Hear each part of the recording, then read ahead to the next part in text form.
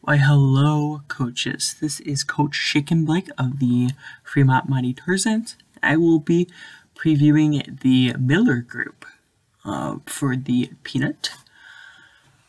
In this group, we have the number 1 seed, the Waterloo Woodchucks, coached by G Money. They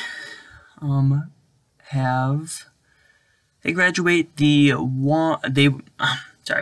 were an NTT team last year. They were a 3 seed and finished 13th. A nice run in the NTT. They graduate the 1-12-56 class, which contained their center, Ethan Miller, who the group is fondly named after. Very quality center for them, 11 rebounds per game, 18.3 points per game. And they bring in the 3-8 class. Very, very good class, headed by Jacob Cudson. He was a 6'9" center who averaged 19.6 points per game and 61.4% true shot with 8.7 rebounds, 1 steal, and 1.8 blocks. He will most likely, with Miller leaving, he will most likely take over one of the center positions. If I would have to guess, G-Money is working out if Elijah Collins will come down and play center, or if Cudson is going to stay at center. I think with this team, mainly what is going to hurt most is the rebounding. Ethan Miller had 11 rebounds per game at that center position, and Collins and Cudson on the surface don't look like they can rebound nearly as well, but the Megs sure like them, so who the heck knows. I also could see maybe Muhammad Williams moving down into the power forward position potentially. He's a very interesting player. 6 assists per game, and definitely was able to rebound, at least in high school, with 8 rebounds per game. We'll see what this squad does.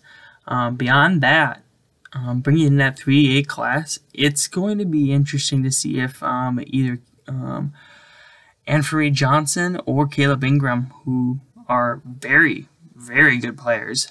Anfernee Johnson had 17 points per game on 55.5% true shot, 5.6 assists, and 1.5 steals. From the shooting guard position, 5.6 assists from the shooting guard position is absolutely phenomenal.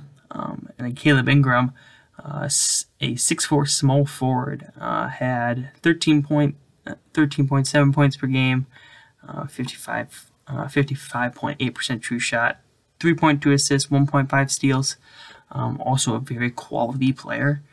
It'll be interesting to see if either of them make the lineup. I would say Anfernee has a slightly better chance of making, just because he has such good hands and can score reasonably well, and definitely looks like he has potentially some defense. I don't know where he'll slide in at, but the talent is definitely there to usurp some of these one of these other players around. So only time will tell what G-Money will come up with. The second seed in this group is the Plainfield Butt Sniffers, coached by Coach Butt Sniffer. They graduated the 30-42 class, which contained their starting power forward, Jacob Riney. Then they bring in the 146-164 class, so lost a little bit of talent in that. Looking at the freshmen coming in, I'm not quite sure on the surface what they're going to do at that power forward position. I imagine this isn't the class that Coach Butt Sniffer had had in mind. The squad doesn't look like they have a ton of shooters. They don't rebound extremely well. Samuel Strawford has 8.6 rebounds as a 6'5" power forward.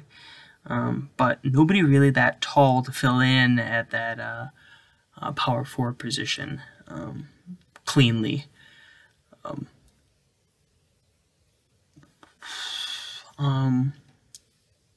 They probably will be, if I had to take a guess, wouldn't be surprised if Colin Anderson maybe comes off the bench.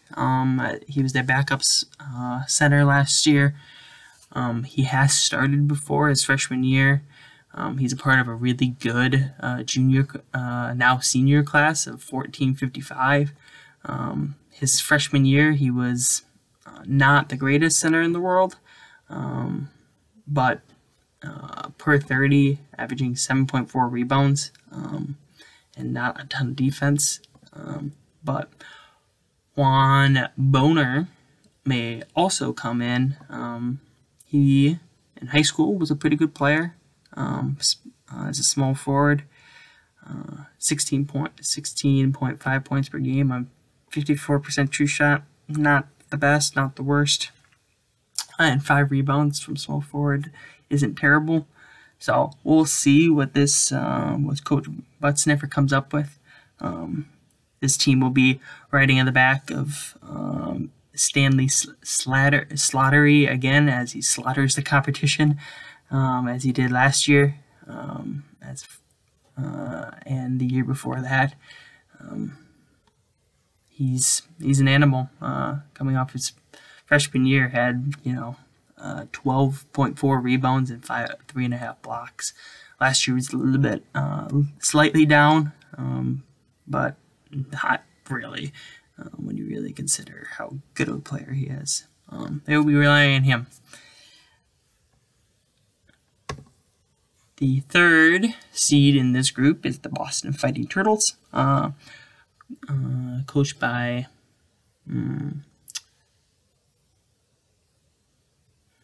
G. Sandy 1. We'll go with that. I apologize, Coach, for not knowing that one. They graduate the 138-149 class, which contained no starters for them. And they bring in the 165-81. So a better hardwood, which is always good. This class, from what I can see, doesn't look like it's gonna quite do what Boston was hoping for. Solid squad, a lot of hands, a lot of good passers. Dakota Allen had 4.4 assists in the power forward position. Not a ton else other than that. Devin Young had 2.4 assists from the shooting guard position and 15.2 points per game. Not great true shot, but you can always turn it around in college. And Dawson Downs looks like he had some passing, but he also had a lot of turnovers. So not sure if any of these guys make the starting lineup, especially with the 3 guards they have going right now, who are all at least scoring well. Not the greatest efficiency, but scoring is scoring. So we will see what this team does. Yeah. The last group in this squad, is the Glendale Gunbusters, coached by Coach S. Wesley 05. Conference 27 running mate with me. He graduates the 210 class. Can't get a ton worse. And that contained no starters, I don't think anyone's too surprised there. And they bring in the 103-130 class. So, an improvement. the freshmen coming in are taller. They have given Blatcher, who's a 6'10" power forward, who had 8.6 assists per game, not assists, rebounds per game, on 15.6 points per game. Andrew Stewart, who 6'8" power forward, 11.4 points per game, 8.3 assists to 8.3 turnover. Oh my goodness, 8.3 total rebounds and 2.2 assists.